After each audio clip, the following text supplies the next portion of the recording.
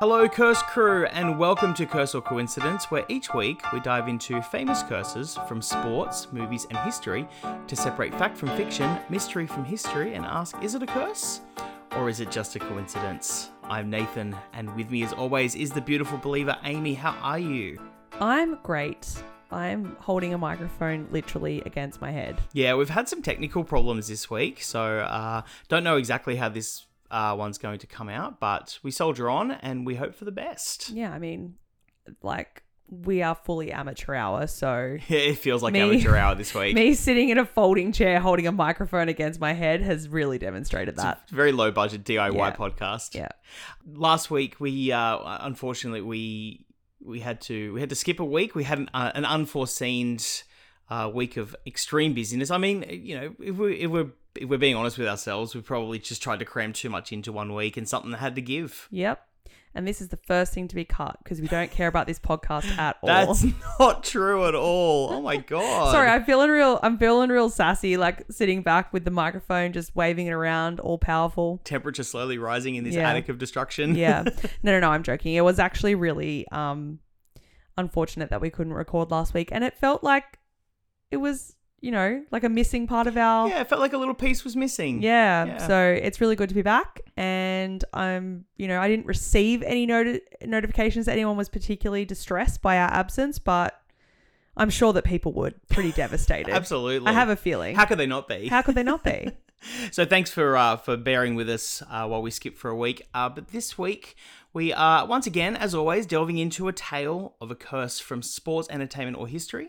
We'll weigh the facts and the fiction, and we'll decide once and for all if it is a curse or if it's all just a coincidence. So, Amy, in the past, we've talked about Hollywood curses. Yes, we have. We've talked about cursed objects as well. Yes, we have. So this week we're going to combine the two. Ooh. We're going to talk about a potentially cursed Hollywood object, and I'm going to tell you all about the curse of the little bastard. That's so funny because that's what I called this microphone when we were testing it. That microphone I'm is holding a it. little bastard. Am I holding it? You're Am I holding the little bastard? I certainly hope not, because as you and our listeners will learn, the little bastard is a cursed object that has potentially inflicted a lot of injury and in some cases death as well. So, Little Bastard is the name that is given or was given to a 550 Porsche Spyder purchased in 1955 by actor and all-around Hollywood heartthrob James Dean. Yes. So this is a car that would not only take Dean's life, but has also caused injury and death to a number of other people in the years preceding, leading many to believe that the Little Bastard is cursed. So the little bastard survived. I mean, it was never quite itself, but yes, I guess you could say it survived. Okay, all right. And it's had a number of incarnations over the years, and we're going to learn all about them. Please, go on. So we're going to start by talking a little bit about James Dean, because we don't have many listeners who were, James Dean is a bit of a cultural icon, but his life is probably not something that a lot of our listeners know about in depth. So we will talk a little bit about him. So James Byron Dean was born on the 8th of February 1931 in Marion, Indiana. He was the only child of Mildred Marie and Winton Dean. Some fancy names. They are. Winton was a farmer. However, when he left farming to become a dental technician, the family moved to Santa Monica, California, where they lived for several years. Mm-hmm. So born in Indiana, moved when he was quite young to California. In 1938, James's mother Mildred was diagnosed with uterine cancer and died when he was 9 years old. Oh, that's not nice. This hit James especially hard because he was incredibly close to his mother, and according to Michael D'Angelo, who wrote a book about James Dean, Mildred was the only person that was truly capable of understanding him. Okay. So, obviously, fair bit of childhood trauma there from losing his mum at such a young age. Winton decided he was unable to care for James, and Wow. he sent James to live with his aunt and uncle, Hortense and Marcus Winslow, on their farm in Fairmont, Indiana. So he went back to Indiana. That's right. That must be a bit of a letdown after being in Santa Monica. Yeah, and talk about a culture shock, because Hortense and Marcus were Quakers. Okay. Yeah, which is, I think, a bit of a kind of Like conservative. a religious sect? I think like so. Yeah. Conservative- Yeah. Yeah. No, I'm not sure. I'm sure one of our American listeners would be able to fill us in. Yeah. But, Or yeah. Google. So he lived there and lived under their rule until he graduated high school. And then in May 1949, he moved back to California to live with his father, Wow. who by this stage had actually remarried. So he lived with his father and his new stepmother. Dean enrolled in Santa Monica College and majored in pre-law. Wow. So he started in law, but that was very quickly he transferred to UCLA for one semester and changed his major to drama. Okay. This caused him to become quite estranged from his father, Once again. once again, and he dropped out of UCLA in January of 1951 to pursue a full-time career as an actor. Okay. Yeah. So he had a number of appearances in TV commercials and guest TV shows, like quite small parts. Mm-hmm. And he did star on Broadway, but then in 1953 he was cast in East of Eden, for which he received critical acclaim. He then quickly followed up the role in Eden with a starring role as Jim Stark in Rebel Without a Cause, which was released in 1955, which is probably his most famous role. Yeah. Also, incidentally, sat down and watched Rebel Without a Cause with my dad a couple of years ago. Don't get the hype.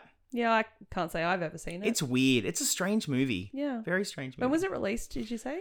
1954, I believe. Okay. Yeah, so he similar to a lot of the older actors that we've talked about in the past, you just start pumping him out. Once you get Yeah. signed, it's like 53, then Yeah. 54, then 55. Yeah. Rebel Without a Cause would prove to be hugely popular among teenagers, and the film has been cited as an accurate representation of teenage angst in the 50s, and is really what heavily attributed to that teen heartthrob persona that he cultivated in the 50s. Right. Dean's third and final film, Giant, was released posthumously in 1956. He only made 3 films. He actually only made 3 films. Wow. Yeah. I don't know. I actually don't know much about James Dean, clearly, Yeah. because everything you've said so far is basically brand new information to me. So this is not a deep dive into the life of No. But I'm James just saying, Dean. like, even those periphery things, I had no idea. I didn't know anything about him apart from the fact that he died in a car accident. There's a lot of other stuff that I found during my research, relationships that he struck up with older like acting mentors. There are potential sexual abuse things that are tied up in that. Trigger warning. Yeah, I really just wanted to kind of start to set up a little bit of how chaotic James's lifestyle was and his upbringing was. Moving around from place to place, moving from house to house, Yeah. very, very, Not feeling loved. very reckless, very chaotic upbringing. Yeah. I didn't know. I honestly am shocked to learn he only did 3 films. My only exposure to James Dean is, again, what I'm sure, I feel like I say this every week, but universal experience. Someone, if you grew up in the 80s or 90s, you or someone that you knew had that print of that Boulevard of Broken Dreams in their house. Yeah. Where it had James Dean, Elvis, Marilyn Monroe, and I don't know who else it was. And it was like all of them being served at a bar. Yeah. And I bet you can picture the exact one that I'm talking about. I can see it in my mind, yeah. And we have one in my house when I was growing up. And I am absolutely, like, I would be shocked to meet anybody of our age who cannot picture the exact print I'm speaking about. Because if you didn't have it, your auntie had it. Or Someone had it, or your uncle had it in his pool room. As soon as you started describing it, I never had it, but it conjured the image immediately. Yeah, your uncle had it. Your uncle had it saying, in like the room that he had his pool table, Yeah. or in his garage or something. Like your next door neighbor had it behind the bar that they had, fully stocked within access of the children. I'm sure that I am positive that's universal. Yeah. I think it's a fairly universal. Yeah, but that's my experience. only experience. I mean, James Dean, I guess you could say he kind of looked over me my entire childhood, but I don't know anything about him. So this is nice. Well, I'm going to teach you a little bit more about James Dean. Uncle Jimmy, we should have called him. Uncle Jimmy. So he became the first actor to receive a posthumous Academy Award nomination for Best Actor. Yep. For his role in East of Eden. And upon receiving a second nomination for his role in Giant the following year, he became the only actor to this day to have 2 posthumous acting nominations at the Academy Awards, at the Oscars, which I think is quite cool. Very impressive. Yeah, definitely. So aside from acting, James's second great love was motor racing. Mm-hmm. In 1954, he became interested in developing a career in motorsport. Okay. He purchased various vehicles after filming for East of Eden had concluded, including a Triumph Tiger T110 and a Porsche 356 or 356. I apologize, I'm not a big car guy, so there are probably people going, it's not a 356, it's a 356. Sorry. Yeah, my apologies. Just before filming began on Rebel Without a Cause, he competed in his first professional event at the Palm Springs Road Races, which was held in Palm Springs, California on the 26th of March in 1955. Dean actually achieved first place in the novice class and second place in the main event. Pretty good, Jimmy. For his first go, Yep. yeah, he seemed to have a natural affinity for motorsport. I'm sure that his sort of reckless approach to life probably didn't. Certainly, It probably helped him because he didn't have the fear that a lot of people would have when they are behind the wheel of such a powerful, fast vehicle. absolutely, and unsafe as well. You have to remember these are cars in the 50s. Oh, yeah. No airbags. They're purely like there's no crumple zones. Like if you hit someone, you're absorbing all the shock. Yeah, absolutely. Yep. That's right. So his racing career continued in Bakersfield a month later, where he finished first in his class and third overall. And he had hoped to compete in the Indianapolis 500, which I think if you've never watched it, you'll have at least heard the name Indianapolis 500. It's a very famous, like world famous motor race. I try to block out most things related to motor racing, but sure, I've heard of it. So he wanted to compete in it, but unfortunately his busy schedule made it impossible for him to compete. His final race occurred in Santa Barbara on Memorial Day, May 30th, 1955. He was unable to finish the competition due to a blown piston, and his brief career was then put on hold when Warner Brothers barred him from all racing during the production of Giant, which was, as you remember, the third and final film that he produced. Yeah, that was probably a good call from Warner Brothers. Yeah, absolutely. Especially in hindsight. Especially, given what we're about to start talking about. So once Dean had finished shooting his scenes and the movie was in post-production, he decided it was time to start racing again. Yeah, because clearly the prefrontal cortex of his brain was not fully developed yet. I think that's quite possible. Yep. Yeah. Armchair psychology. Yeah, sorry. I am literally feeling like an armchair. I'm like reclining back in my chair, just holding the microphone, making my clinical notes. So in 1955, Dean traded in his Speedster for a new, faster, and more powerful 1955 Porsche 550 Spider and entered the upcoming Salinas Road Race event scheduled for October 1st to 2nd, 1955. Okay. Interestingly, the 550 was Porsche's first ever road legal race car. What about the other ones? They weren't road legal. They had to be trailered to and from events. Okay. Yeah. So this was the first car that they had ever produced that was like a racing car, but you could also drive. It was it like a on the road. daily.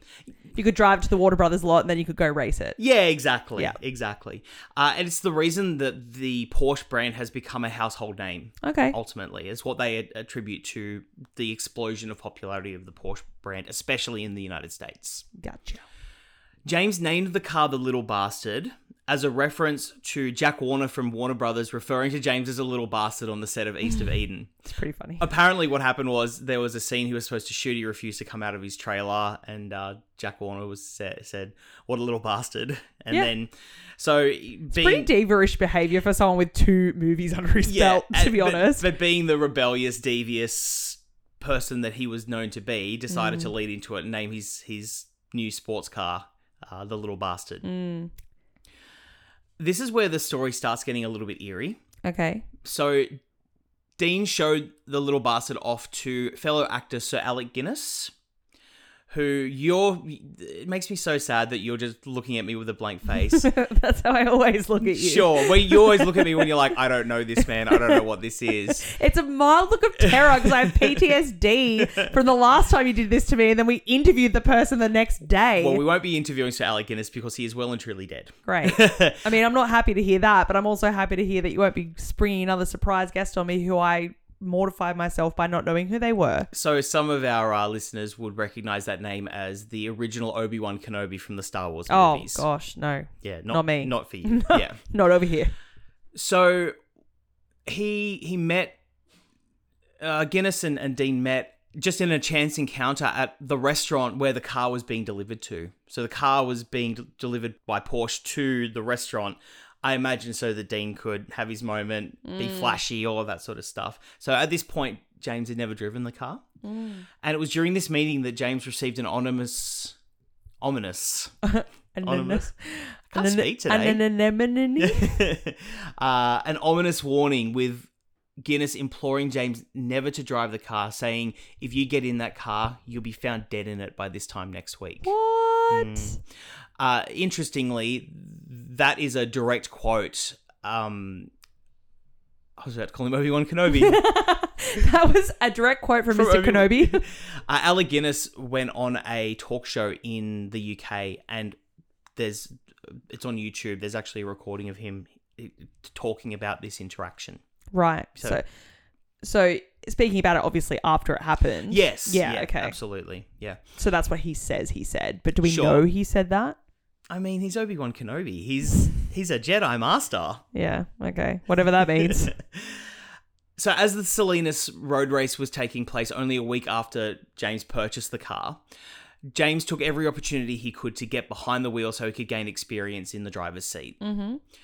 So he, along with his racing team that was comprised of Rolf Wulthrich, who was a Porsche factory-trained mechanic, and Bill Hickman, who was Dean's stuntman and also a photographer, decided that instead of trailering the car to the race, because it was the first road-legal car, that James should drive the car down to Salinas from Hollywood to break the engine in and to get him more experience with the car. So at around 1 p.m. on the 30th of September, James set off from Competition Motors, which was the workshop that prepared the car for the race. So they did some work to the engine and to other parts of the car, but they also painted the car in this silver metallic paint with this red pinstripe down the side. They put tartan seats on the interior, and they hand wrote the word "Little Bastard" on the front of the grille. So he had Rolf in the passenger seat with him, and Bill was following in Dean's station wagon. So they were originally going to use Dean's station wagon to tow the car down. Yep. Last minute they said, actually, no, let's drive it down. James, you do it. Ooh, bad call. Yeah. So at around 3:30 p.m. that day, both James and Bill were stopped by a highway patrolman and fined for speeding. Oh my God. And the signs keep coming and they don't stop coming. Uncle Jimmy, get out of the car.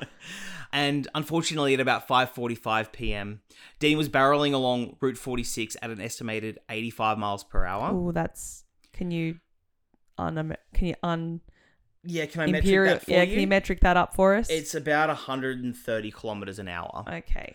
Which... Oh, it's very fast. It is very fast, and you might think in modern cars, we do 110 on a freeway, that's fine. Again, this is not a freeway, though, I assume. No, it's not. Because I don't even think freeways existed yet. No, and well, we talked about in the Playboy episode that the freeway... That's right. Was led in to the the 70s, rise of the serial killer. Serial killer. Yeah. The things you learn on this podcast. I know. So, estimated 85 miles per hour, he'd left the station wagon in the dust by this point. When, at this point, a young student from California Polytechnic State University named Donald Turnipseed decided to make a sudden turn onto the road, and James couldn't avoid the collision. The impact sent Turnipseed's car about 40 feet down the road, and it ejected Rolf from the Porsche. Rolf was lucky he was ejected from the Porsche because he actually survived. Wow. Dean... unfortunately not so lucky. He suffered a broken neck and a fractured skull. and he was pronounced dead on arrival at the Paso Robles War Memorial Hospital at 6:20 p.m., which was exactly 7 days after the ominous warning from Alec Guinness. Far out. Yeah. Sorry, just going back a step. Did Alec Guinness ever speak about, like, why did he say that? What prompted him to say that? He did. He said, and I don't have the direct quote, but basically the look of the car, it looked evil and menacing. Oh, okay. Yeah. So it wasn't just this is a young, reckless dude and I sense a great disturbance in the force. Yeah. No, so it was he actually got a bad and ominous feeling from the car itself. And he also said that the feeling he got, the energy that he got from the car being like dark and twisted. I can't remember I don't want to misquote him, but it was something along those lines. He said it was a juxtaposition to James's warm, vibrant energy. Yeah, right. And he just said, promise me you'll never drive it. Because do you think that his retelling has become embellished with time and with knowing, like, do you think that if he hadn't passed away, that version of events would still be the same? Really good question. I think if there's anything that we've learned through the course of doing now 11 episodes of this podcast is that there's probably a good chance that a lot of these curses do get embellished over time. So I understand, like, what the research that we do can, because it's around curses and whatever, can be hard to get citation and clarification on. Yeah, absolutely. It can be hard to, like, you can get sources, but it's sometimes difficult to get multiple people agreeing to the exact same details. Sure. But in this particular case, I would love for there to be one person who's like, I was at the restaurant that night and I heard that conversation. Yeah. Because like if someone else heard it and can say that actually happened word for word, that is eerie. Very eerie. I mean, it's kind of eerie regardless, right? And I think that it is, provided that it happened. Sure, absolutely. I think though that would make your job at the end of this quite easy, right? Yeah, case closed. If all of this had like evidence and stuff, like I wouldn't even need to be here. You could just speak into your good microphone. No, wouldn't even need me on the shit microphone. That's right, exactly. So after Dean's death, the little bastard was deemed a total write-off. Like in terms of insurance, it was written off as a car. Yeah. George Barris, who was the man that customized the Spider originally for James, actually bought the wrecked carcass of the little bastard for $2,500. Doesn't sound like a lot of money, but given that James bought the car originally for around, from the research I could find, a Porsche 550 Spider in 1955 was around about $6,000. So for a complete write-off, wrecked piece of car, it was quite a lot of money to pay. Was there a reason was it just having a morbid piece of history? So from what I could tell, and we'll get into this a little bit more when we get into counterpoints, Barris is a bit of a hustler and a little bit of a, I think he was just trying to make a name for himself in Hollywood, and he was quite a flashy guy. So being able to say that he owned the car that James Dean had died in kind of gave him clout. I don't get that. Yeah. I don't get that. People pay... what was I looking at recently? People pay for, like, if we're going back to like a true crime realm, serial killers' artwork and letters and things that they've done. Like, people literally were stuff paying... from Jack the Ripper. Or and, John Wayne Gacy. Because he used to do all those clown art things. I don't know if anyone's familiar with him. He's like the clown killer. But yeah, he would do all this artwork, and he did them obviously prior to going into jail and in jail. And people pay money for them, and people pay all this money for these really gruesome artifacts, and I just don't get it. I'm like, why would you want to own something like that? It just feels like, even if you don't believe in curses or anything like that, it just feels... Why bring that into your life? It just feels yucky. It just feels really yucky. Especially when it's like things that were maybe in the house where someone died or whatever. It's like these are things that, belonged to people who suffered really horrible, gruesome fates. Like, I don't understand it. Yeah, it's just a weird, like, morbid fascination. And I can't imagine paying money. There was very recently and you've got to attribute this to the, I guess, popular rise of the true crime genre. There was a recently released colouring book of serial killers. And there's a real, I think that what we do is we talk about these things and we sort of examine them and chat about them. But we don't fetishize them. Well, I don't think we glamorize them No. or give any glory to anyone who's committed anything horrible No, or look definitely at it from like I just there's a line, I think, when Yeah. you're looking, and I know that we don't do true crime, but a lot of the time we are speaking about stuff like that. can be gruesome. It could be a and- little bit yeah. adjacent or it can Sure. overlap Yep. even. And I just think that, it's a weird, it's like we've become so desensitized Yeah. to the fact that there's There are like, victims behind this a lot of the time. yeah. So once George Barris had purchased the car, it was transported back to his shop. The car slipped off the trailer and broke the leg of a mechanic. It's not really the mechanic's fault, is it? No, but it seemed like literally from the get-go, there's already Yeah, more bad stuff retribution. The happening. little bastard returns. Yeah. So George then sold the engine of the car to Dr. William Esrich, who installed it into his Lotus 11 race car. So apparently the engines were compatible and he installed it in his Lotus 11. At the same time, George sold the transmission and the suspension to Dr. Troy McHenry. And the reason both of these men wanted these parts was because they were both entering the 1956 Ponoma sports car race. So they entered the race, both of them, with parts from the little bastard in their cars. Esrich would crash when the engine catastrophically failed in the very first lap. Luckily, he survived the incident, but he was seriously injured. McHenry wasn't so lucky, with the transmission locking up and sending him into a head-on collision with the only tree on the track. Yeah. And McHenry was killed instantly. Why are you planting trees near racetracks or building racetracks and not clearing trees? Yeah, that's a really good question. It just feels like you're tempting fate, honestly. Yeah. Or just no. Well, let's just keep one. just a nod to the environment. Maybe that one tree will suck all the carbon dioxide out of the air that we're emitting through all of these fossil fuels. Oh, this was the 50s. Yeah. They didn't know anything about that. Then. True. Thanks a lot, boomers. I'm sure someone did. So it was actually these two crashes that started the belief that the little bastard carried a curse. So we talk about origins. This is when it started kind of getting... 4. We've got 4 incidents now, right? That's right, yeah. So Barris still had 2 tyres from the 550 Spider that were untouched or unaffected from the accident, the original accident that James Dean was in.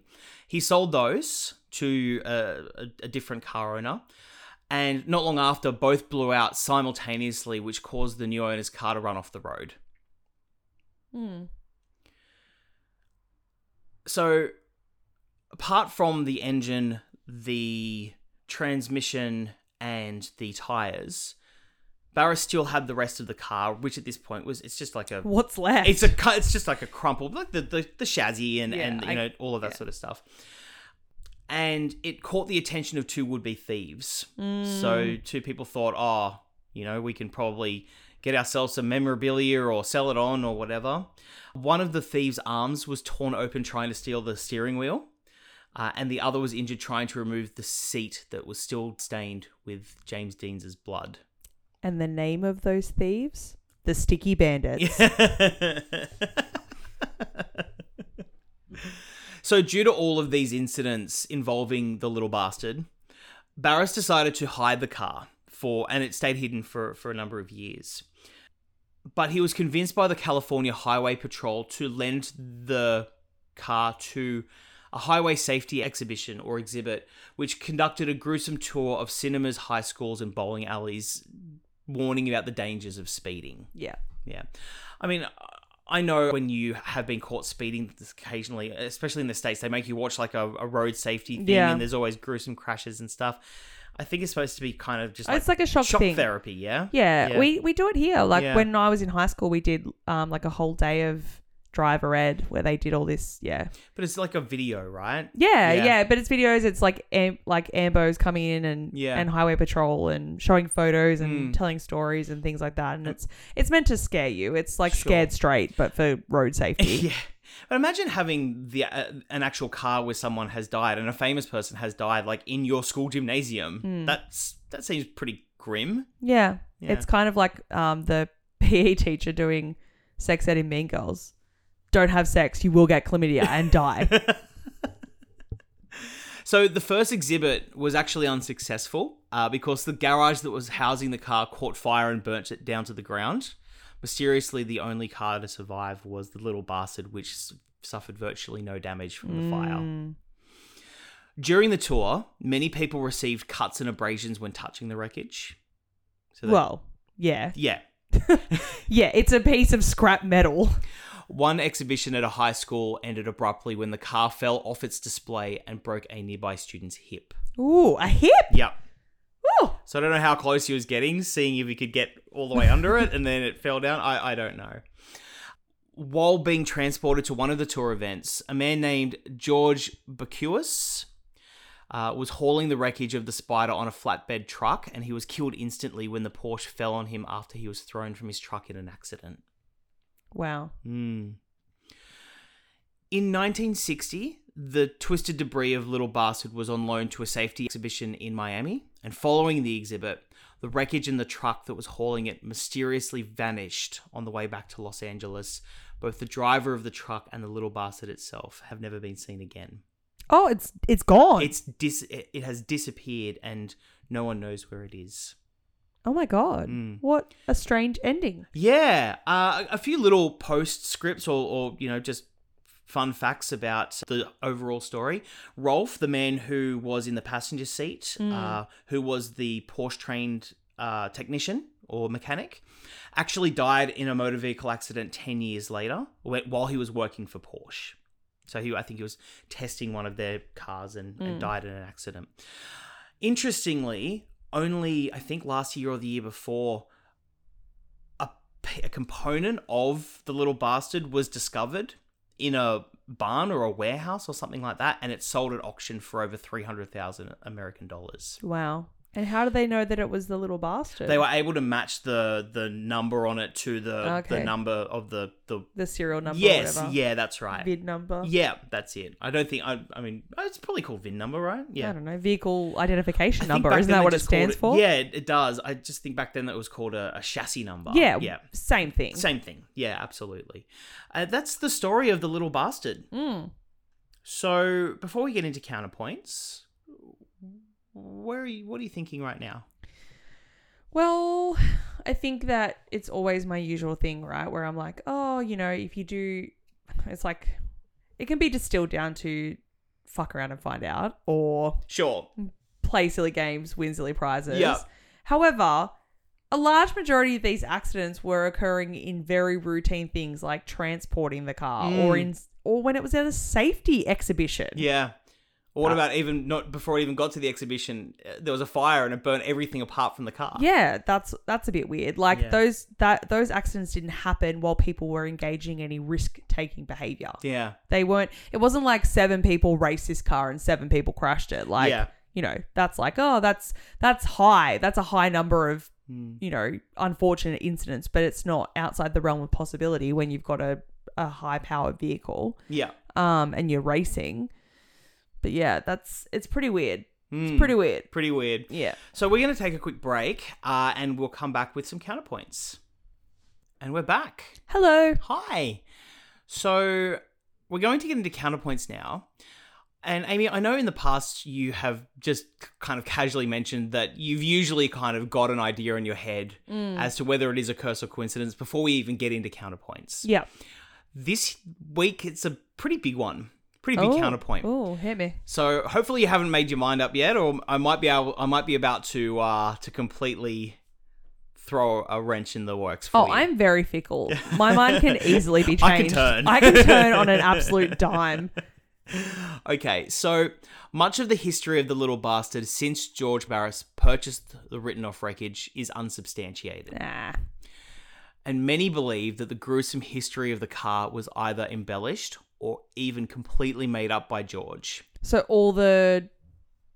it fell off and broke some kid's dancing hip and Yep, it all that fell off kind the of stuff. trailer and crushed a leg, and all of that.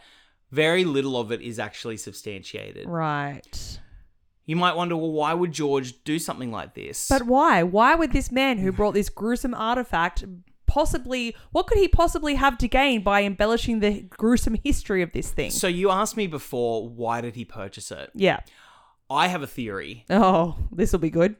So my theory is that when he purchased it, he believed that he was going to be able to restore it and maybe resell it, do something with it. Who knows? Make some profit. When he realized that he was unable to restore it and he would never be able to get it roadworthy again, I think there's a possibility that he embellished this curse or at least allowed this curse to propagate in the zeitgeist as a way to recover the cost of the car after it was deemed unsalvageable.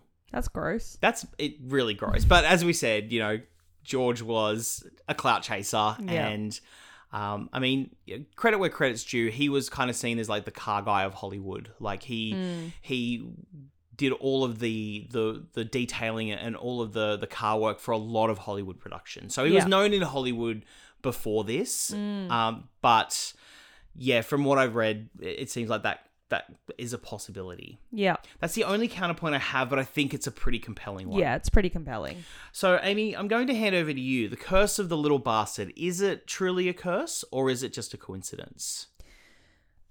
Well, like I said, on the face of it, because of the fact that all of these different things happened in different circumstances are, a pattern. There's a pattern emerging.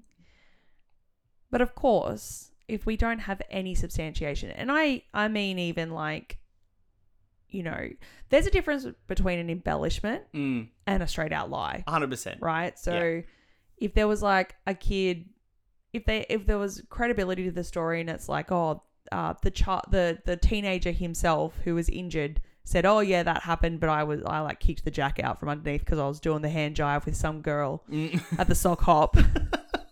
You know what I mean? Like, I don't know how you just effortlessly just switched into don't like know. 50s car lingo. It just flew right through me. It's probably all those years being looked over by Uncle Jimmy and Auntie Marilyn. Yeah, and probably also like watching Grease on repeat as a young girl. Yeah, which is so not an appropriate movie for children, in case anyone was wondering. Thanks a lot, Mum. TV raised me. Literally.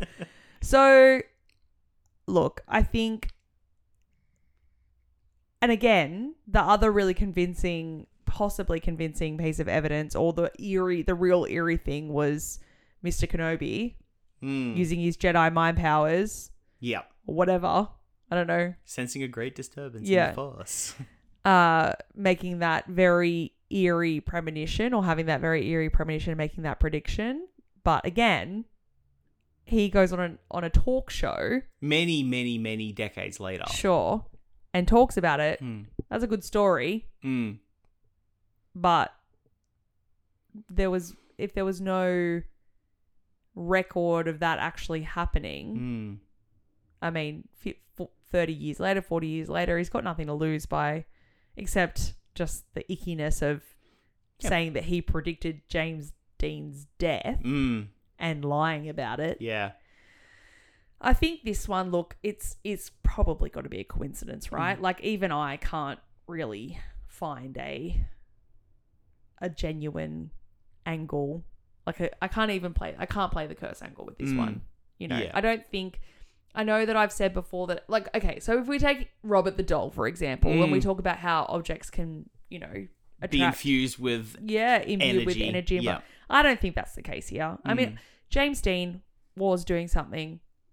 He was engaging in risk-taking behavior. Yes. And he was and it doesn't mean that what happened to him wasn't tragic, but unfortunately, when you do engage in risk-taking behavior, the chances of something happening are much greater. And again, especially, I mean, motorsports is an inherently risky sport, and it has led to many deaths and many serious injuries. Like you can look as early as Ayrton Senna and a lot of the Formula One race drivers in the 80s and 90s. I think they say that with motor racing and motorbikes, even just on roads, it's kind of not a matter of if but when. Yeah. Everyone who rides motorbikes will tell you They'll have an accident. there at is some no point. if when you're, and I know that we're not talking about motorbikes, but Sure. that is also another sort of, it's just inherently riskier being on the road in a motorbike, and it's inherently riskier being in a car when you're going at high speeds and you're racing competitively. And people who engage in that kind of stuff will often tell you it is not a case of if but when. Yeah. It's I keep coming back to just the difference in how safe all forms of vehicles were then compared And that's to the now. other the other variable as well. Like we said right up the top, like the safety features that we have in cars now just did not exist back then, you know. If you look at this car and look at pictures of it, which you can find online, and maybe we'll just drop a picture of it in our Instagram feeds in case people want to look at it. It's literally, it just looks like a silver bullet with a rocket attached to it and a hard timber dashboard. And a reasonably inexperienced driver. At least, I mean, he was experienced in the sense that he had competed in motorsports before. A couple of times though. Sure, and done quite well. Maybe it was a case of, you know, just more arse than class, as they say. Maybe just his reckless spirit kind of got him over the line in some of those races. Who knows? But I think that he was, even an hour or 2 hours before his untimely death, he was pulled over for speeding. Yeah. And again, there's a difference between testing the limits of a car on a racetrack and doing it in public where there are things like other cars and other motorists, other variables and other that you obstacles. can't control. 100%. Yeah, I agree. Yeah. I think that for all of those reasons, and the fact that I can't even remember his name, the man that purchased George Barris. Our friend Mr. Barris does not seem to be the most scrupulous and upstanding citizen among us. Or the most reliable narrator either. Or the most reliable narrator. So for all of those reasons, I think that I'm going to have to call this one a coincidence. Well, there you have it. So thanks once again for tuning in. And as always, you can find us on Instagram and TikTok. If you search for all one word, That Cursed Pod. And until next week, stay cursed. Thanks, everyone.